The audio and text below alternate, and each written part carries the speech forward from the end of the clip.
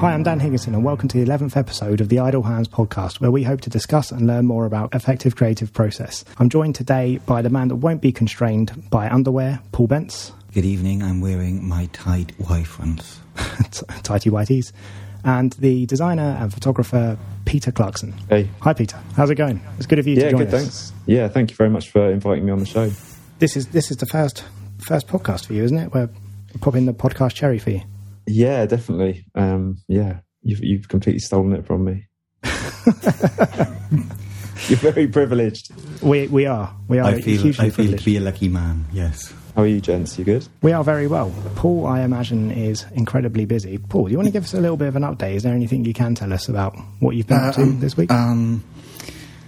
So the big shoot I did like 2 weekends ago, which you were present, I have been finalising that this week, and I'm close for it to leave my hands and be with the client forevermore, which is a kind of nice place. But it's been a lot of back and forth this week, which I think another week, and maybe next week I'll tell you what we've done, and I'll be able to show some little sneaky bits, but because I want to get it out by the end of this month, so it should all be live by the end of May, I'm hoping, if things go to plan. And that's been kind of taking all of my time, to be honest with you.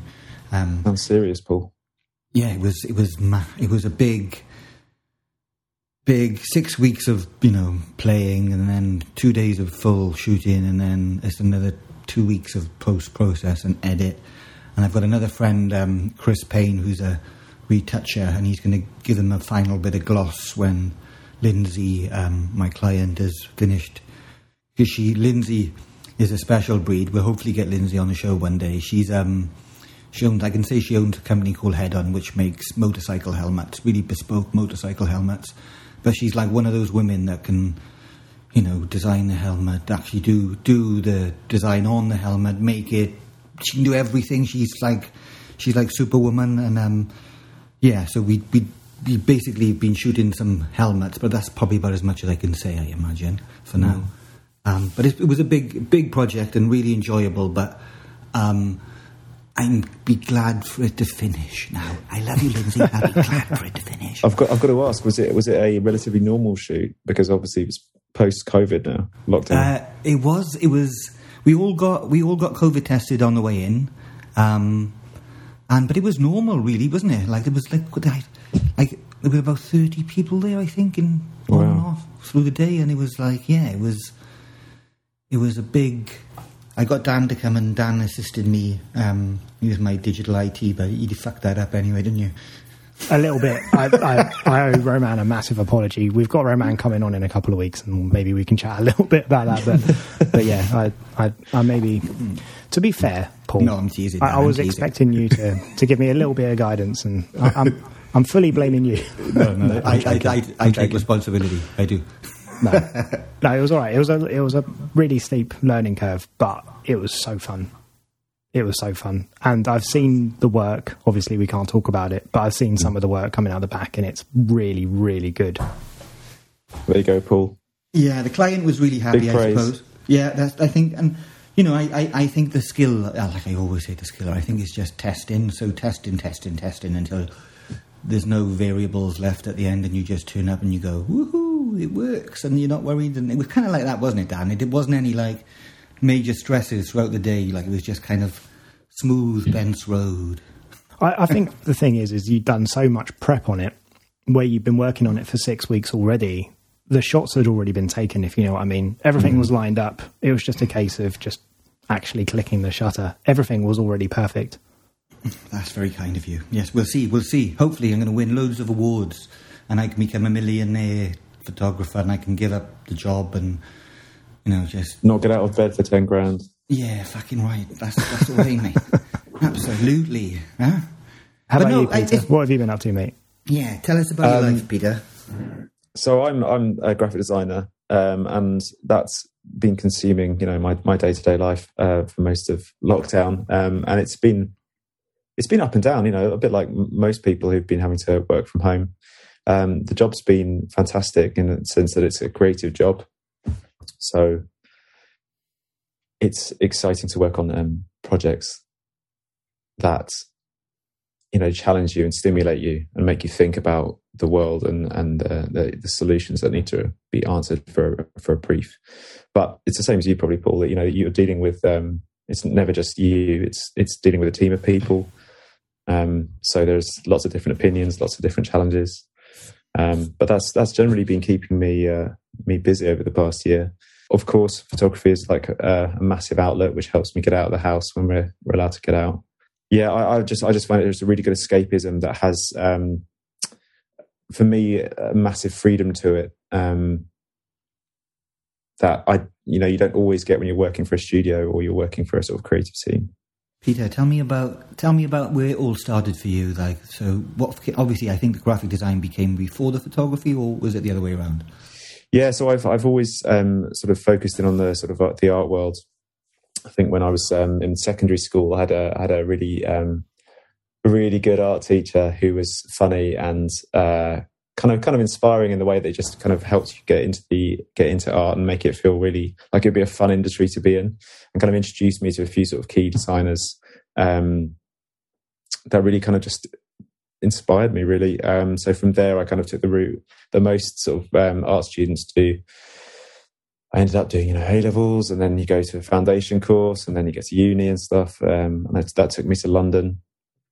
And all the while I'd kind of been always carrying like cameras on me and stuff and taking sort of very sort of snapshot sort of, the kind of really like everyday shots that people take, when they don't really think about photography that sort of seriously or, committed to it. They just kind of take shots of their mates and, what they're doing. I was going to actually ask, as somebody that's sort of both a designer and a photographer, and you're probably more known, at least that's how I was introduced to you, is through your photography. How do you find one informs the other? Yeah, so I still think I'm in the process of figuring like truly what I do as a photographer. I've kind of experimented a lot with a lot of different types of photography. So whether that be sort of very abstract photography, or whether it's kind of like scene photography, or whether it's like street photography, whether it's sort of night photography, all these different sort of things.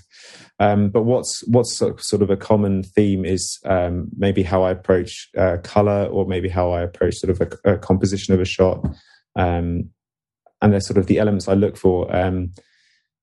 I think something that's sort of continuous through a lot of the work that I look at to shoot is sort of just the beauty in the mundane. And it's kind of quite openly broad, because I'm really eclectic in what I shoot, and that's something that I think I maybe tried to shy away from to begin with. So I shot loads of like sort of abstract stuff, and I kind of really got threw myself into sort of street photography when I came to London. I can't sit on one thing. I find that I end up trying to try lots of different things, and actually when I think about it, I enjoy the kind of the everyday. I enjoy finding beauty in the everyday, because I find the world, it's an incredible place, but I also find it quite a tough place to live sometimes, especially in the past years being quite intense for a lot of people. This, when you read the newspaper and when you see stuff, there's a lot of kind of shit in the world, and it's quite heavy. And actually, I sometimes find photography is quite a good release to kind of go out and actually look for beauty in the everyday and find sort of these. Yeah, it's kind of quite therapeutic for me. And I like being outside. I like being reminded that there is more to life. There is good in everything. Wherever you go, it doesn't matter what situation you're within. Whether that is the street, whether that's the countryside, whether that's just like a beautiful piece of light, whether that's just an amazing bit of color, whether it's an incredible street scene. This all ties back into this idea of like composition and design, and kind of thinking about a solution sort of as a 360 view. So as a designer, you kind of had to answer a brief through really investigating and researching a project and understanding the client base, or what the purpose of the project is. What are you trying to communicate in your response to a brief? And so I think that kind of like 360 viewing of the world kind of ties into how I approach my photography. Yeah, I know you say you're constantly trying lots of different ways of shooting, but do you think I've been watching your work for a long. We've known each other a few years, and I think in the last year it's beginning to settle into what you really like? It's just kind of, it seems more formed, more consistent, I suppose. Yeah, I think I'd agree with you. I mean, my Instagram feed is a bit all over the place, but I feel that's just, it reflects my kind of how I feel, or it's a bit, I treat Instagram like a bit of a sketchbook, a bit of a testing bed, even though it's ridiculous on Instagram. But yeah, certainly in the last year, I felt quite comfortable in the kind of seeking out those sort of small moments, and maybe that's come from from lockdown. And actually, when you go for a photo walk, it kind of there's a piece to just getting outside and kind of experiencing and seeing and being reminded of the small things that are outside rather than being inside.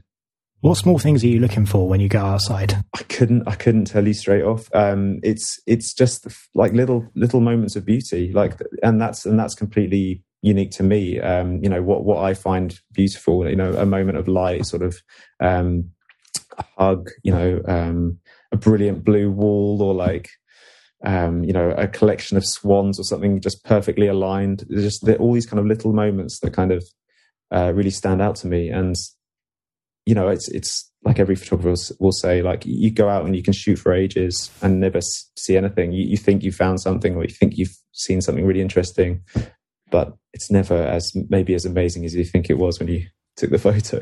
Do you ever go out with a plan in mind? I'm going out looking for a particular thing, or is it just more intuitive and I'm just going to see what I shoot it, and then?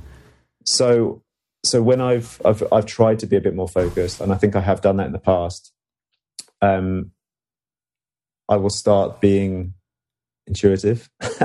so I'll try and focus on one thing, and yeah, sure, I can be focused. So I've done work for sort of some interior architectural shots for friends, within work, and that's absolutely fine. That's really focused. It's there's planning beforehand. There's very sort of an agreed shot list and all that kind of stuff.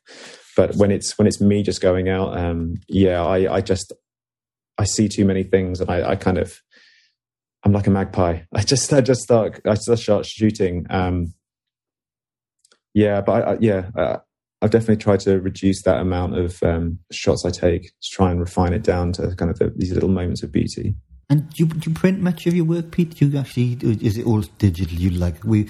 I'm interested in how many of the photographers we speak to actually print out physically their work and have it on their wall. Or my wife, I've got a fight with my wife to put something on the wall. It's like, oh, I don't like that. So at the moment, I do print some stuff out, mainly because somebody's asked for a print. So I'll print it myself, and if I can't get the right quality here at the printer I have at home, which is a fairly decent printer, but it's still not maybe like a proper printer's quality. Then I'll print stuff out and look at it. But at the moment I'm in quite a small flat, so there's no way I could print out as much as I would like to, and actually have a place to store it and all that stuff. Do you think you have a different response to the image once it's printed? Yeah. 100%. Yeah. What kind of response? What is the difference? What's the thing that makes you think, ooh, this is? I think sometimes on screen, because it's always backlit by light anyway, it always looks this super vivid, this super hyper realistic kind of moment in time. I mean, photography is essentially a bit of a lie anyway, because it's a thousandth of a second, it's a 250th of a second, whatever it is. It's a split second in time. And when you see it on a computer screen, it's like the most hyper realistic version of it you could ever see. And when you print it out, whether that be through colors, whether that be through the actual moment itself, sometimes there's a bit of a shift. And actually, what I found sometimes when I've printed something that I've looked at on screen and I've seen it printed, it still doesn't have that same kind of sparkle that it might have had. And it's sometimes it changes how I approach it or see a picture. I always find it makes it more tactile. Like, I don't know if you found this, but once I print stuff, and I tend to only really print like the documentary stuff I do rather than any of the street stuff that I do, it's weird just holding it. Do you know what I mean? I don't know if it's the backlight or what, but just holding it, I think, makes a huge difference. Yeah, definitely. So I did some prints for. I previously have been to Japan a couple of times, which is just, if anybody gets the chance, I'd recommend anyone to get out there, because it's just an incredible, lovely, peaceful, fun place to go, and mad. For a foreigner like me to go there and see kind of different cultures is just wicked. But I printed a bunch of prints from that trip for a small exhibition in just like a local cafe, and I was actually really happy with how they came out. And it's quite rare that you print some photos that you see on screen and then they translate to print, and I prefer the prints more than I do the actual just digital images. And that was a mixture of film images and a mixture of digital images, so it wasn't just digital, Paul. There's some lovely big 120 negs in there as well. Yeah, that's, I suppose, that how much you shoot in film versus digital these days? What's the breakdown? Yeah, nowhere near as much as I used to. I used to try and shoot a fair amount of 120, but the past year I literally haven't done anything on film at all. I kind of get more stimulated by visiting new places, and I like shooting new places with film. So if I go traveling, then I purposely will go out and shoot with like a mixture of cameras, because it's weird. Like sometimes I have no rational for it, and I've thought about rationalization for it, and I've thought about it, but sometimes I want to take something on film, and other times I really want to take it on digital. And it's almost like the digital is just best for just like documenting and recording, and you'll still get some, or hopefully you'll get some good images within a shoot. But film just seems to really, it does make you stop and think a little bit harder, and think, right, this actually needs or should look better on film. I find the same thing, but for me, I think the difference between the film and the digital is like the film forces you to work so much slower because it's so bloody expensive. Yeah. And you go out and you haven't got that unlimited ammo that you would have if you took your digital camera out. It just forces you to think, right, I've got 6 more frames left on this roll because that's when I walked out of the house. And you're just a lot more selective, and you just find that the rate of keepers that you get is much higher, like the ratio. Yeah. I got a question for you, Peter. So you're graphic designer, you must be able to make your own book. So you've shot enough, you've got enough work there.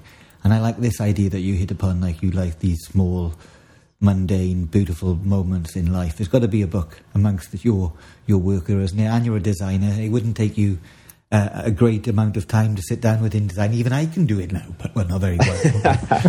You've been doing some InDesign courses, haven't you? Yeah. I like the idea of doing a book sometime. I just don't think there's enough of a cohesive book there yet. You really think that? Oh, see, this is maybe this is my issue, right? Yeah, and this comes from my design background. I really believe in the beauty of a concept or kind of a real powerful storytelling tool that helps kind of express and really clearly communicate something. And I think most of my shots so far are kind of just these little moments, and although that could be, you could weave a narrative into that, I feel like it's slightly post-rationalizing it. Yeah. And I think this idea of narrative was really difficult. Yeah. And I think especially in the work that we do, or that I the street side of work, it's really hard to, I don't know, make something that's meaningful, I suppose, is the word I want to use, is like to give it some more depth than a bunch of beautiful pictures that look wonderful in the light, which is great, but how does that transcend about who you are as a person? Yeah. Like how do you go to that next jump? Yeah, and I think that's kind of where I feel like I could maybe go to. There's obviously there's photographers who kind of, they'll stay in one area and then they'll just shoot that area for like a year or two, and then that will progress into being a book. And I kind of do like that idea. I know you're doing the River Wandle, Paul, and you've been shooting that for how many years now? What, 2, 3? 2 and a bit now, I think. I'm coming up to 2 and a bit, and I think. I mean, do you feel like you're getting to a place where you could actually make like a cohesive book? Or well, it's really difficult. I think some days I think yes, and some days I think no, and I look at it and I'm like, fuck, what have I spent the last 2 years looking? but then there's moments when, like I was saying to Dan before, that So I started shooting November 2019, just before first lockdown. And then first lockdown hit, and I did 10 weeks of homeschooling with my kids. And I took me and Rosa and Wilf used to go do homeschool in the morning, walk a river in the afternoon. And I did that for 10 weeks, right? And so there was part of it, that first part, that I was with my daughter and my son in the afternoons. And we'd just walk it and we'd make paper boats and we float them on the river. And I was thinking, maybe I can weave that into this story. But then I did some InDesign courses, and I've shown some of it to some photographer friends. And because at the start I had a bit of Rosa in it, and I had a bit of the river and a bit of portraiture, and it got a little bit confusing, I think, and I had to simplify it and take some stuff away, take the kids thing out of it. And then I was thinking, like, what holds all of these portraits together? And it was the kindness. I think I keep coming back to this idea of how important kindness is. And if I was going to give this book to my daughter, what would be the message I'd wanted to get when she's looking through the images? And it would be one of, how important kindness is and how important looking after, each other, I think, and strangers is a really big message. But how I break that into the book is because I think it's really difficult to do. I don't think it's easy, and I'm still not there yet. I still think, and I quite haven't worked out how I'm going to put it all together, whether I follow, the river and I kind of do it actual by sequence of how I've shot it and the date. I don't know. I think there's also another loose subject that kind of ties those shots together, and it's the location. I feel like the location is also a subject of that work. And just coming back to what Peter was saying, I would struggle to pull a collection of work together because I don't have anything that's cohesive, where there's not only a nice theme running for it, right? Because it has to look consistent in terms of that kindness or whatever it is in your shots needs to run through. But I feel like it also needs something else to anchor it down. And for you in the River Wandle, I think that might be the location. Yeah, and I think that's why I started shooting. That was exactly the reason why I started shooting it, because I'd shot street for 10 years, and like I say, I always had this issue with street photography in that, yes, there's a bunch of lovely photos and wonderful light or interesting, something funny happens, or there's some nuance that made the photo interesting. But when you came to put all that together into a body of work, yes, some street photographers can get away with it, but I just felt it was a bit, I don't know, mediocre, I suppose. And then I thought, okay, well, what books do I like? What are the books that I like? Look, the books that I like were always based either on a location or they had something that tied, and it was more documentary, I suppose. But again, I think, like, I've been looking recently, and there's like some great photographers who mix this idea of street and documentary, and maybe there isn't these labels. I keep getting caught up in this idea of a label, and I think actually throwing that away and saying, Yeah, I think I totally agree with you there. I think there's clearly photographers out there that have this kind of ability to kind of show themselves as photographers and their kind of observations, and it doesn't actually matter what sort of medium or what area that they sort of turn to. It's still them. It's still their expression of how they see the world, and that really inspires me. I mean, there's people like William Albert. I think it's Allard. He did Portraits of America. Yeah, I know. And it's a fantastic book, and it's kind of set in the kind of country Midwestern scenario, and it's these incredible, what could be deemed as like this classic kind of silhouette kind of street photography, but it's that kind of same kind of compositions, but set in the sort of the American Midwest, and the kind of it's this narrative all around these cowboys, and it's just an incredible book. And I kind of quite like that there's that focus on a sort of a community like that, but all these shots, there's kind of different styles. There's big wide landscapes, there's kind of very close portraits, there's a mixture of everything, and definitely that kind of photography appeals to me. Have you got any big plans to try and niche down into something and just dive deeper?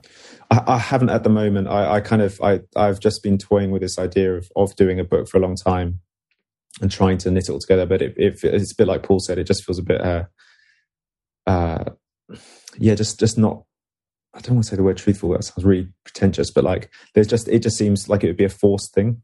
It feels like it would just be kind of a knitting together of different photographs, and whilst that would be fine, there's no kind of bigger narrative. And I think, as with something like a photo book, personally, if I did that, I'd want it to really be something that meant something to me as well. Not the photographs I've taken so far don't mean anything. It's just that I think a book is a bigger kind of statement of who you are as a photographer, and I don't think I'm ready for that yet. It's like when a band releases an album. You know, like a song can work well as a single, but it doesn't necessarily mean that it will add anything to the album. Yeah, totally. Yeah, there's always those album groups. There's always those one-hit wonders. It's just like Instagram. Yeah, it's exactly like Instagram. You love Instagram, Peter, don't you? You're like how many? You come on, tell me you love Instagram. You're always messaging me. Oh, Pete, I love it. So love it I'm just jealous of all your followers, Peter. That's what it is. Doesn't mean a thing, though, does it? Doesn't mean a thing. It means that you have 10. Do you have? Let me look how many followers he's got at the moment. Peter's got good 10,500. That's a nice number, Peter. Does it mean obviously I'm kind of answering my own question. It doesn't sound like it does mean anything to you, but does that ever cross your mind? Is it a weight that you have to carry, knowing that there's a bit of an audience there for your work? No, I don't think it does. I think there's when I'm feeling maybe a bit conscious of maybe likes and things like that, I think I do get a bit. It does get to me a bit. If, for example, like I'll put a picture out and it just won't get the same kind of engagement or whatever. It does make you second guess, and then you kind of just slap yourself and then go, "Shut up, it's fine." Like you just do what you want to do. Yeah. And I think everyone goes through it. All the people I talk to on Instagram, even people I know, have hundreds of thousands of followers or whatever it is. They know their photographs they like, but they'll still try stuff. And if that doesn't have the same kind of level that they're used to, it makes them just have a little quick second guess. So I don't know. Instagram is a bit of it's a fantastic thing, but it's also, you should never use that as a guidance for what you want to shoot ever. Yeah, it can distort it quite easily, can't it? Yeah. Quite quickly as well. Massively. And I think I've basically had a no social media weekend. I basically on the weekends now, I just completely come off the technology, and it's really nice. It's a really nice, I found myself when I was with my kids, just like I'd be doom scrolling and I'd be sat on my sofa, and I just fall into this why? There's nothing here of any interest. So I've got myself a book, put a book down, and instead of picking up the phone, I'll just pick up a book and read now. And I just think, even if you just do it on the weekend, it's really, it's just, I don't know. And there was an article today on the BBC saying actually that it's not bad for you at all. They did a study of 430,000 15-year-olds, and there's no evidence in any way whatsoever that it leads to any sort of depression or mood swings, but probably somebody paid for that, I imagine. Cynical. Yeah, no, I do agree though. I think it's very easy and everyone falls into that trap of looking at their phone for a bit and wasting too much time. But I kind of do the same thing. I'm quite a keen cyclist, so I get out and use that as a kind of. There's no way I can look at my phone whilst I'm on my bike, so it's great to just get out and experience the world rather than looking at the bloody screen. While we're talking about the sort of mental health side of it, do you ever find it changes your opinion on some of your own work? Like if something doesn't quite get the traction, I mean, I wouldn't even know what that feels like. I've got 200 or something followers, so nothing of mine gets any traction. So it's not something I ever need to consider. I imagine I would be swayed if I had a ton of engagement with one shot that I maybe was a bit lukewarm on, and then I got loads of traction with a shot that I thought was absolute garbage, and I just put it out there just for something to do. I don't know. Is that a thing? No, I mean, I generally, I post things that I like. I'll post a shot that I like.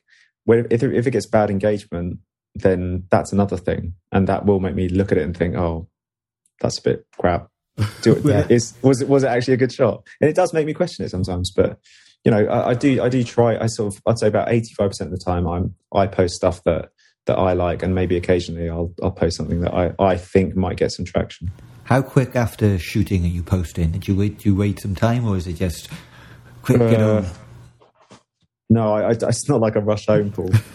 You cycle home really quickly. Quick, put the memory card in my computer.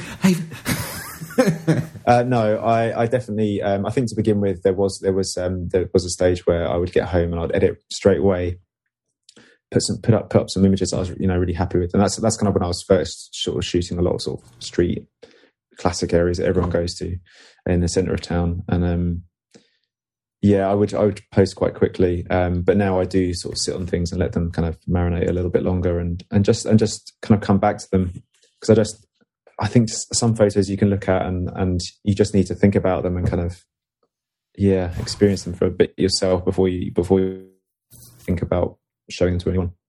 See, I looked through your images, and you did a few recently, I think in East Sussex. It's called A Time Before, where you posted it, right? And I looked, there's basically a pumpkin with some flowers, and then there's a dog in a bed, and then there's a clock, and then there's a towel and some fruit. But those 5 photos, when I look at them, I just think of you.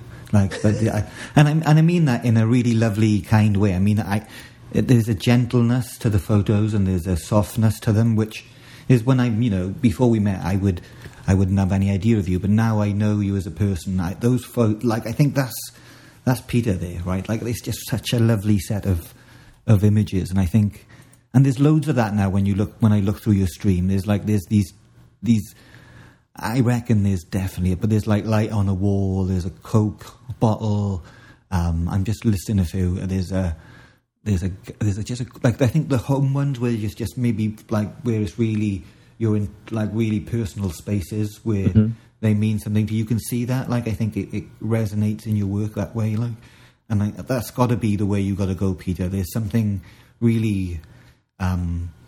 It's gentle, like I said, there's a gentleness to it. Is it like I know you through those images, and I say that's the really difficult thing to do, and I suppose it's really difficult to recognise in your own work when you're doing it too, because you have this closeness to it that until you detach, and which is really difficult from your own work in a way, because you're shooting it and you're like.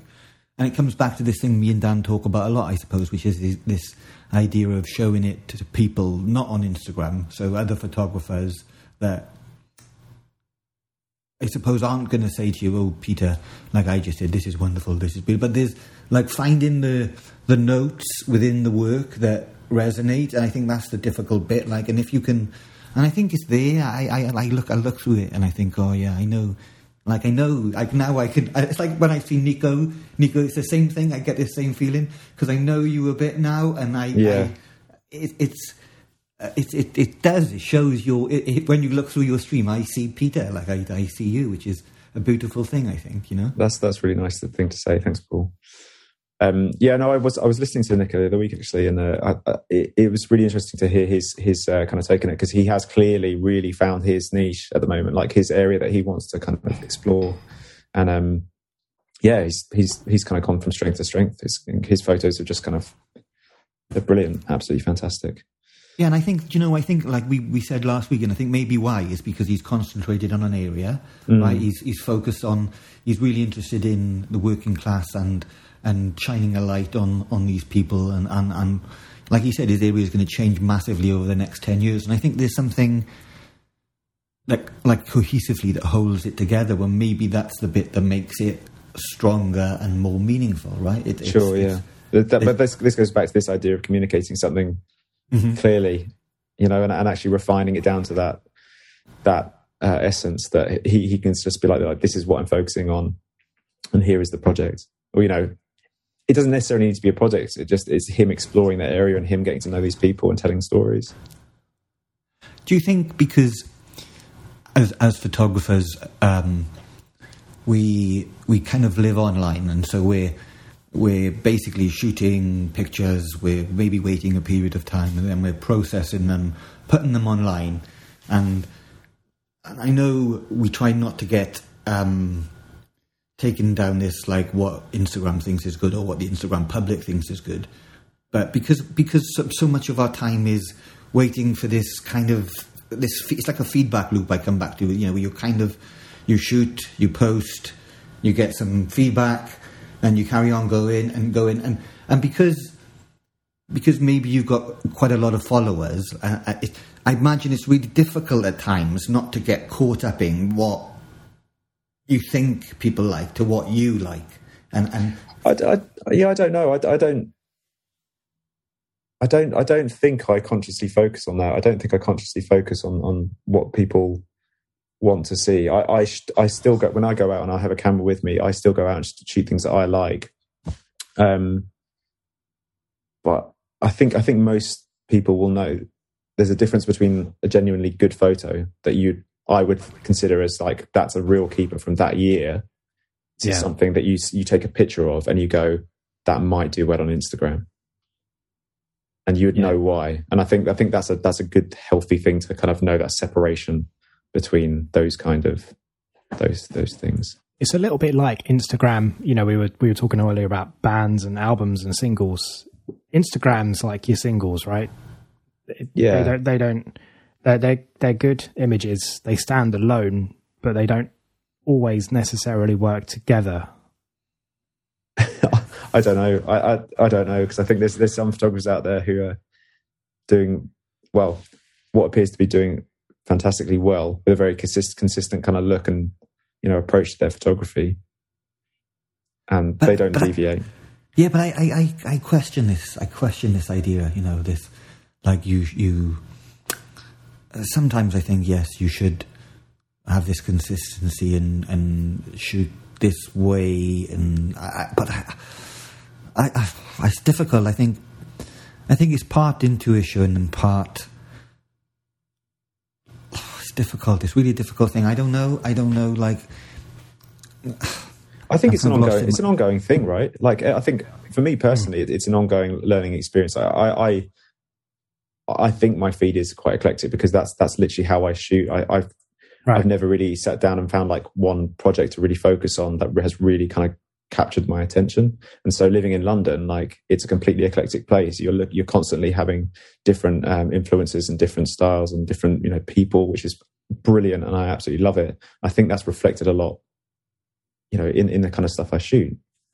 I still try and find these little beautiful moments, but yeah, I think it's about your environment. And so, you know, if I end up moving elsewhere, then for me, that will be a really interesting sort of progress, and see how my photography changes when I go to a new place. You just hit on that. I was going to say about this idea of a new place.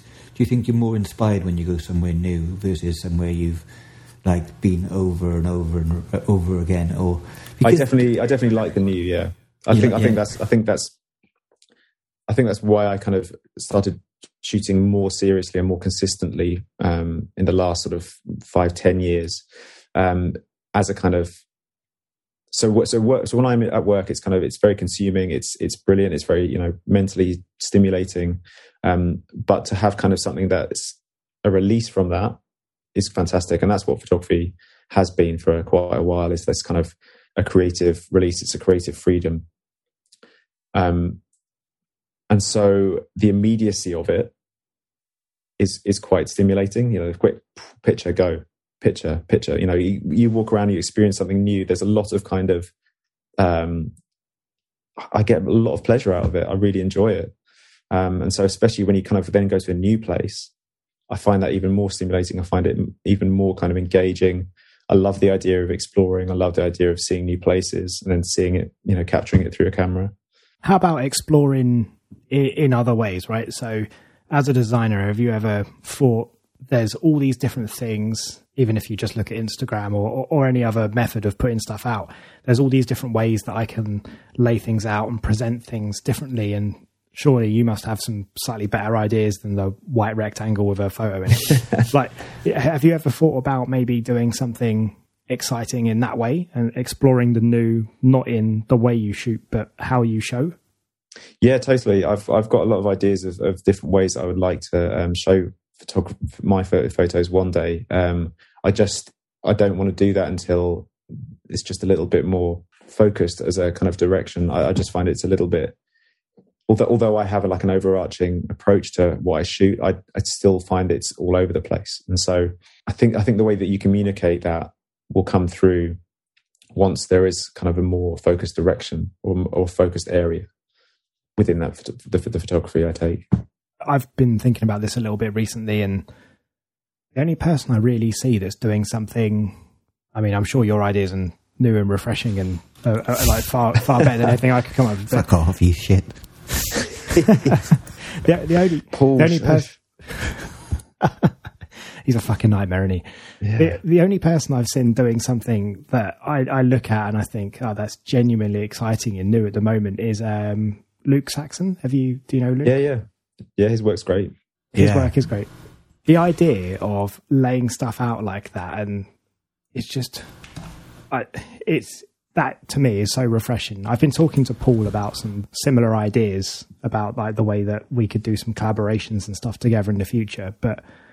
I mean, I'm just treading in the footsteps that Luke's already laid down. It's smart, isn't it? But I have seen it. Like, I don't think it's an original idea because I have seen it in other places as well. So, but I just think he's done it really well. I think it's like combining. I mean, I've got a friend who went to uni and he did his project was basically getting images that looked similar but were completely different, and right. He was, and he did basically a folded book that was the whole thing unfolded like an accordion, and it was like every image was like when the next one followed the next one, and it was like similar but different, and it was I think there's something in that, isn't there? There's something. It's not this, is it, Paul?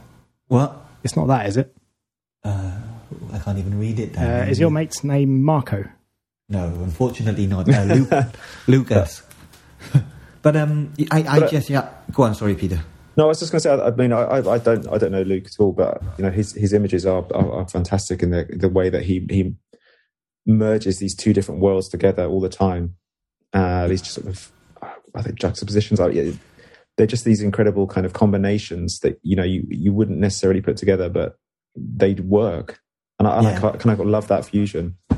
Yeah, and because there's something happens, doesn't it? When you look at them, you have a little bit of like, oh, that's good. That's good. You have a little smile, don't you? Yeah. Like maybe you do a little fart or something. Oh. But it is. I really.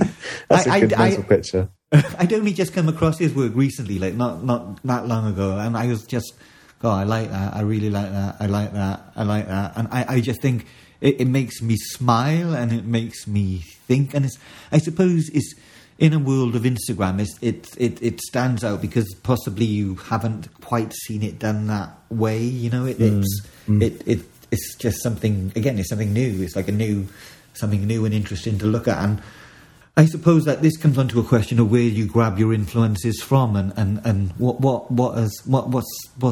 kind of music do you like, Peter? You big into music? Are you like a music? I am the same. Again, I am very eclectic. I like anything from sort of Underworld, Massive Attack. Going to like more American bands like Best Coast, which are kind of almost like a Beatley kind of 60s summer vibe. A bit of everything. So my tastes are quite eclectic. Do you listen to music when you shoot? Sometimes. I think if I'm by myself, then I quite like being in my own little world and just shooting away. I occasionally, and I haven't done it obviously because of COVID, haven't shot with anyone else for a while. Paul, like we've been for walks before, where we just kind of we chat quite a lot, and then occasionally you and me will stop and just go, just do our own thing and stuff. And I quite enjoy that as well. I guess ultimately I like experiencing different ways of experiencing photography with different people as well. God, I thought you were going to say something, Dan. You're not going to come in, Daniel? No. He's the silent thinker. He's the silent thinker, yeah. I thought he was going to come in something with... I thought he was going to come in with something profound and go, all right, Paul, you know what? Sorry, bad accent again. I was just enjoying you and Peter winking each other as you were talking about experiencing things with different people, to be honest with you. Oh, Paul. Once he starts. Don't. I've heard some horrendous stuff leave the lips of Paul Bence that I've had to cut out, that I've had to that have happened in real life and we've not been able to cut out. I'm kind of I want to delve a little bit deeper, like in terms of where do you think, I kind of pushed you on a book and you said you're not quite ready, but I imagine there's something, I suppose, where you've been shooting, 10 years, 15 years? Yeah. So more kind of committedly, I'd say, more committed in the past sort of 8 years, I'd say. And like you must notice as you go through the journey of taking pictures, that there's an evolution in your work, and also the more time you do it, the greater the understanding, and I suppose the more you come to get to the why are you taking the pictures, and when you ask yourself, why do I go out and shoot? You kind of hinted towards it earlier on when you said, it's kind of a release from the stressful day job. But is there any more to it than that? Is it like do you find, I suppose, answers about yourself that you wouldn't have if you hadn't picked up the camera? What's there's got to be some detail in there. Oh, you're asking really deep questions now, Paul. But I think the why is important because for me, the why has always been this elusive thing that I've never thought about too much. And the more you think about why you take pictures, and one for me is it is a bit like meditation. It is about like switching off from the commercial photography, that side of it where it's kind of quite pressured and people want a piece of you, and you know what it's like, right? So you give so much of yourself in those roles, and that to just walk out of your door and it's like, oh my God, you're not really thinking about what you're doing once you get into that little space. And yeah, I think the why for me is this year has kind of solidified, and the why is because I suppose my perspective, my little version of what the world looks like, to me, I'm hoping that at some point it'll be interesting more to my family, to the people that are close to me, and yeah. if I only sell 10 copies of a book that I make, I don't think that matters. I think it's the bit that matters for me is, and this is why it's taken me so long, I think, is that I want it to have at least a message that when my 18-year-old daughter looks through the book, she goes, oh yeah, okay, this is all about being kind, and maybe that's such a simple sentiment, but I think it's a really important is the wrong word, but yeah, maybe it is important, and it's important to me anyway. And I suppose if it is important to me, then that resonates out, and it should resonate out to other people. But but yeah, I think I don't think there's a lovely simplicity to that.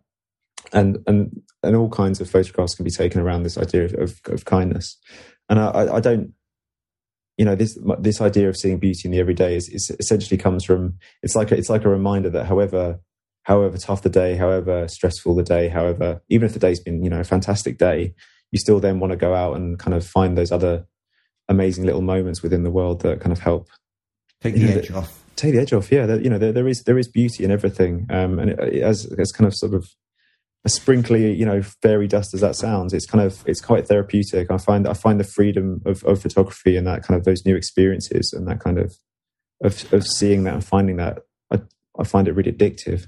Yeah, for sure. And just coming back to something that Paul was saying is, you're talking about when you hand this over to your kids, like you're talking about them taking the kindness that you've put into that work. And I don't know, do you remember the other week we were talking about what other people think about your work, and maybe they might take something different to what your intention was? I wonder if when your kids look at your work in 20 years time, when you're an old man and you're sat there telling them that back in your day, cameras used to have film in them, like they might not take from your work what you intend. Yeah, totally. Absolutely, and I think that's going to happen for sure. And I suppose that's why. But I still think I still think we talked about what's a good photograph and what makes a good photograph, and that's a difficult question because there's no. It's art, though, isn't it? Subjective. Yeah. Everything is essentially subjective, and what one person finds incredible and meaningful is another person's just trash that they can just leave it. So. Yeah, for me, it's more about finding. It's a super personal thing, and Paul, I do completely agree with you. I think as long as you find something that you can really focus on and kind of it communicates something that is close to you, whatever it may be, whether it's beauty in the mundane, whether it's kindness, whether it's there's love or happiness. They're all quite big themes, but if you can find a way to kind of communicate that consistently through a photo project or through a series of photographs, it could just be about color. It could be about the celebration of color, whatever it is. There's always a possibility to a book. It's just whether who does it mean something to. I'm interested to see the Peter Clarkson new take on something. Do you know what I mean? Like, I'm interested to see these design ideas where you're in a unique position.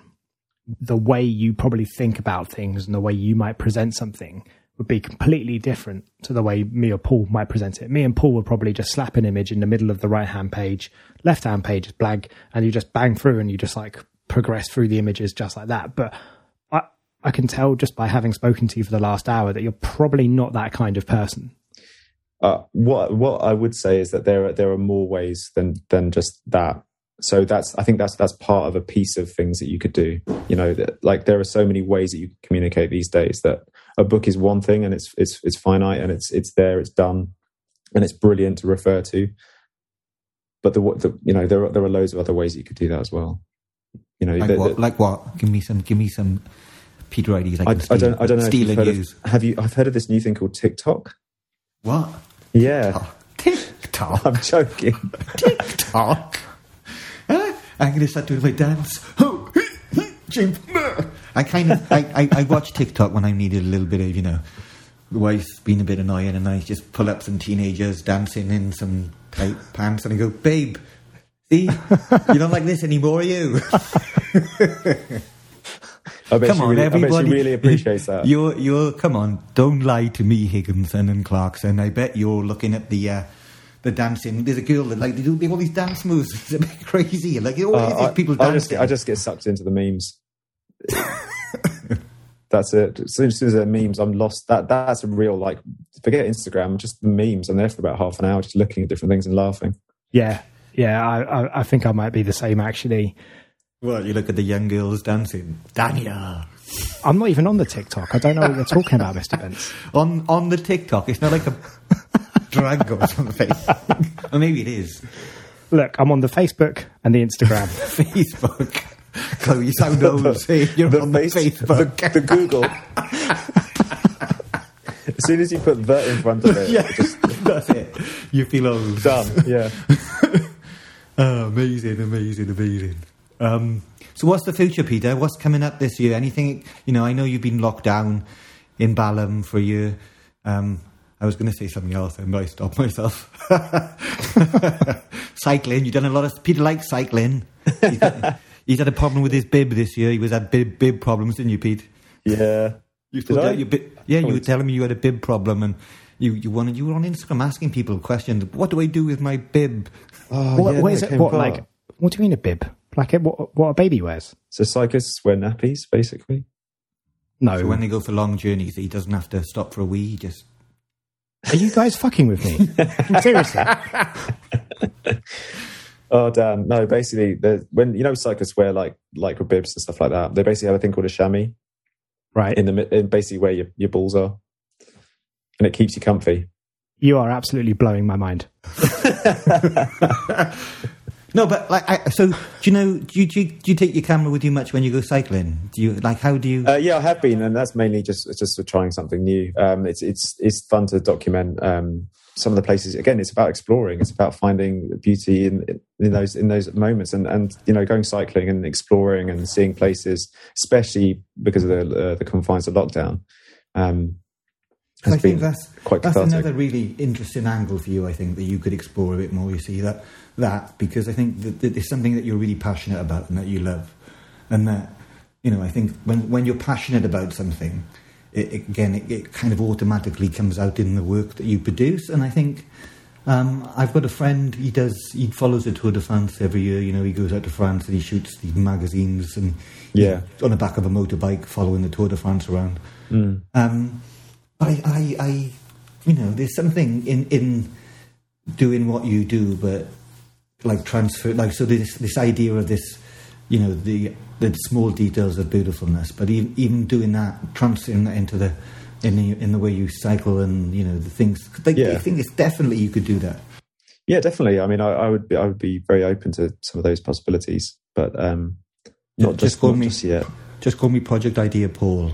I'll give you 100 projects. Mental pull. Yeah.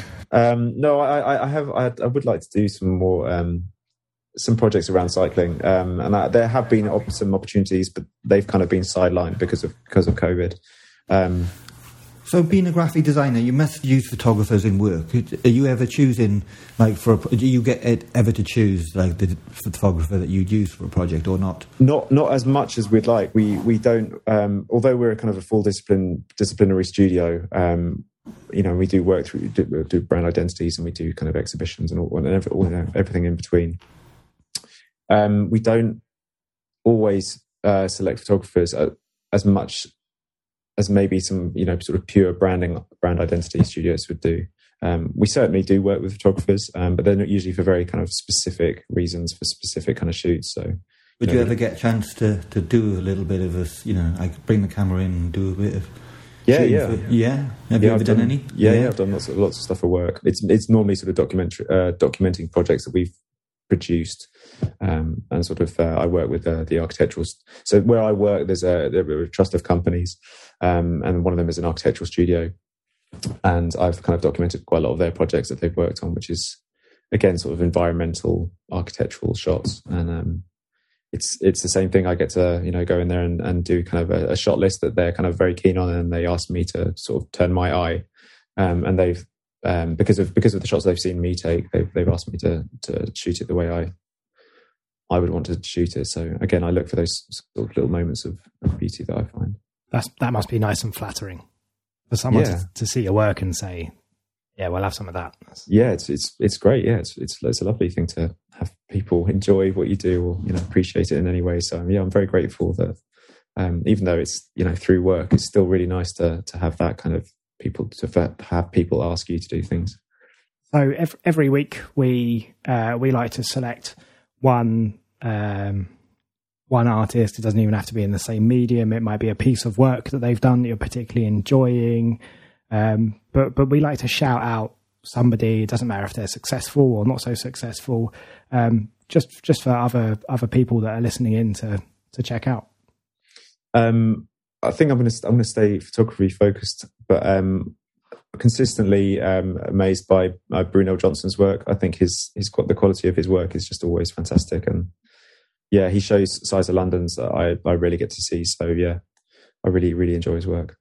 You sent over Brunel's work, when you filled in our form. I hadn't ever heard of Brunel Johnson before, and I'm a bit of a secret fan, and I'm definitely going to be trying to reach out to him after this episode to see if he wants to come on and chat. Get him on, definitely. Do you know him? I know him through Instagram, and we have met a few times, chat and stuff like that. But yeah, he's a really lovely guy. Cool. I might try and get you to introduce us to him, because I'm loving his work. It's something else.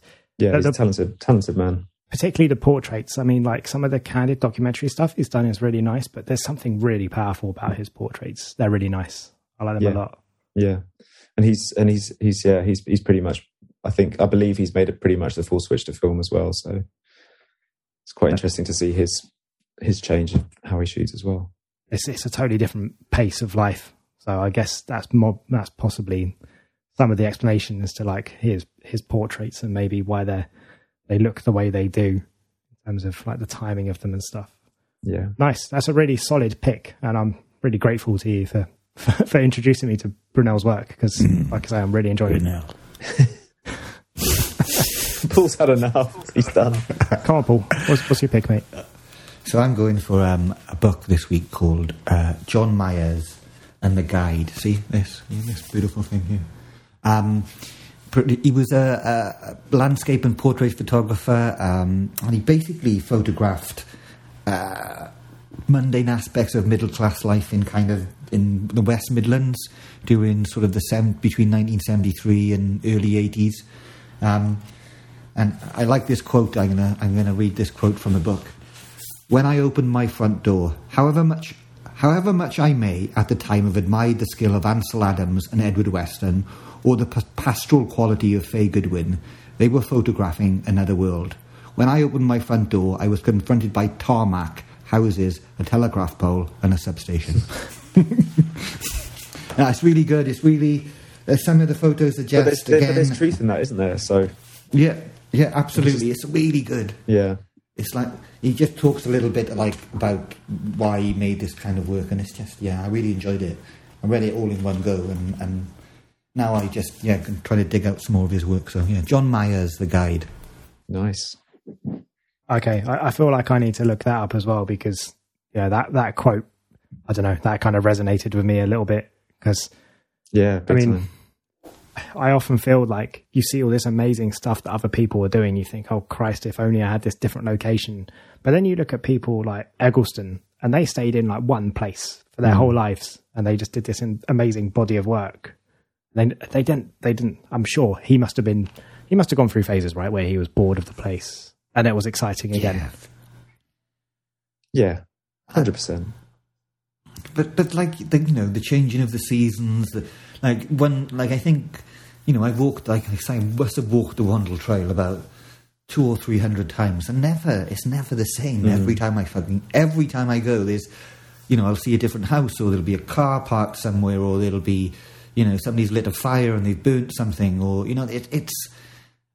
I just think by repeat, it can your eye becomes adapted to you. There's things that you are always seeing, right, and they're constant, but there is these variables that whether it's the light, the time of day. Go on, sorry. I was just going to say, do you not just think it gives you kind of just a more hyper awareness of the location, because you know it so well, you're more likely to see the new.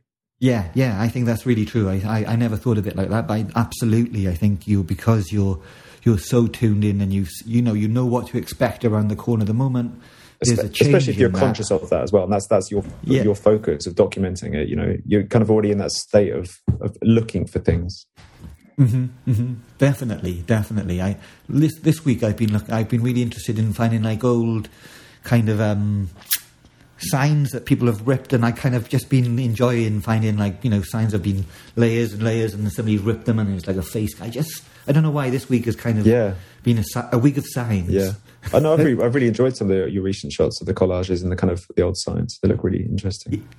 Yeah, because I was thinking maybe there's something I was going to do is like do collage work, but then I thought, well, sounds like you've been inspired by Luke. Yes, absolutely. But then I was thinking, well, maybe there's stuff that exists out there in the real world again if you just look a little bit harder for it, And now, once I've started looking for signs, it's everywhere. Like I'm just walking down the street, there's a sign. I went to the COVID station, there was a sign. And I was like, okay. But that's it. Once you start noticing, all of a sudden, they're everywhere. I think the cool thing is, once you stop being a tourist in a place, you start spotting the stuff that's only temporary. And that's the stuff that nobody else can replicate, because it only ever happens once. Totally. And so I went out today, and I was walking past. It was like a garage repair, mechanic's garage, but he had the blowtorch on and the mask over his head, but his mask was like a Maori print, and I literally just kind of quick click, but it's amazing. I'll show you. It's like, wow, it was cool. And I've been, like I say, I walked there about 30 times. I've never seen a mechanic there welding before. Yeah. But he had his welding, and it's just those things that again, because you've done it so many times, you are, like, I think you're right, you're hyper aware of the new bits that turn up. Yeah, the fleeting moments. Yeah. Well, you'll have to send that over, Paul. We'll stick that in the show notes, and people can see your welder guy. I will, I promise. All right, remind me. That's a good pick. That's a good pick. Right, so my pick this week. Come on. Bernadette Timko. You'll find her on Instagram, Bernadette_Timko_artist. Beautiful artist. Paints seemingly in oils. Every time I look at a new artist, I always find myself wishing that I could paint, or feeling like I want to try and pick up paints and start. It would look horrendous, though. I think it'd accidentally look like a Pollock, What did you say, Peter's bollock? Sorry, you want to talk about Peter's balls again, Daniel? Can't stay off. Play for it. Wow. Stay for it. This is a very different podcast to what I was expecting, I tell you. This is exactly what it's like behind the scenes, Peter. I try and clean them up a little bit. I don't like to take too much if you over polish it, it loses some of the magic. But this is what life is like. Story of your life, Dan. You know, all these other people come on and they speak really, you know, clearly and cleverly, and I come on and we talk about fucking Instagram and balls. It's memorable though. I'll always remember Peter's balls. Okay, fucking hell. Okay, all right. It's really has taken a turn. It has taken a hideous turn. So let's just try and get this back on track. So as always, all the details, all the links to Peter's work, everything will be in the show notes for you guys to check out. And if you're not already, go and follow Peter on Instagram because his work's ridiculous. I'm going to do Peter's accent. Oh no, do you know you actually sound quite posh on you sound like Peter. A Scouser, Paul. Peter. Your fucking accents are terrible, man. But you literally sounded like a... What part of the world are you from originally, Peter? I was born in Guildford. Guildford? Oh, my parent, the in-laws were in Guildford. Yeah. Bramley. I grew up in East Sussex, though, so, you know, I didn't stand a chance. Not a chance at all. Not too far away from me. Right, I'm going home. I'm going to have some chicken. It's Tuesday night chicken with the missus. Woo-hoo. Nice. It's exciting. Nice. Okay. Well, thanks, everybody. Tune back in next Friday. Cheers, Peter.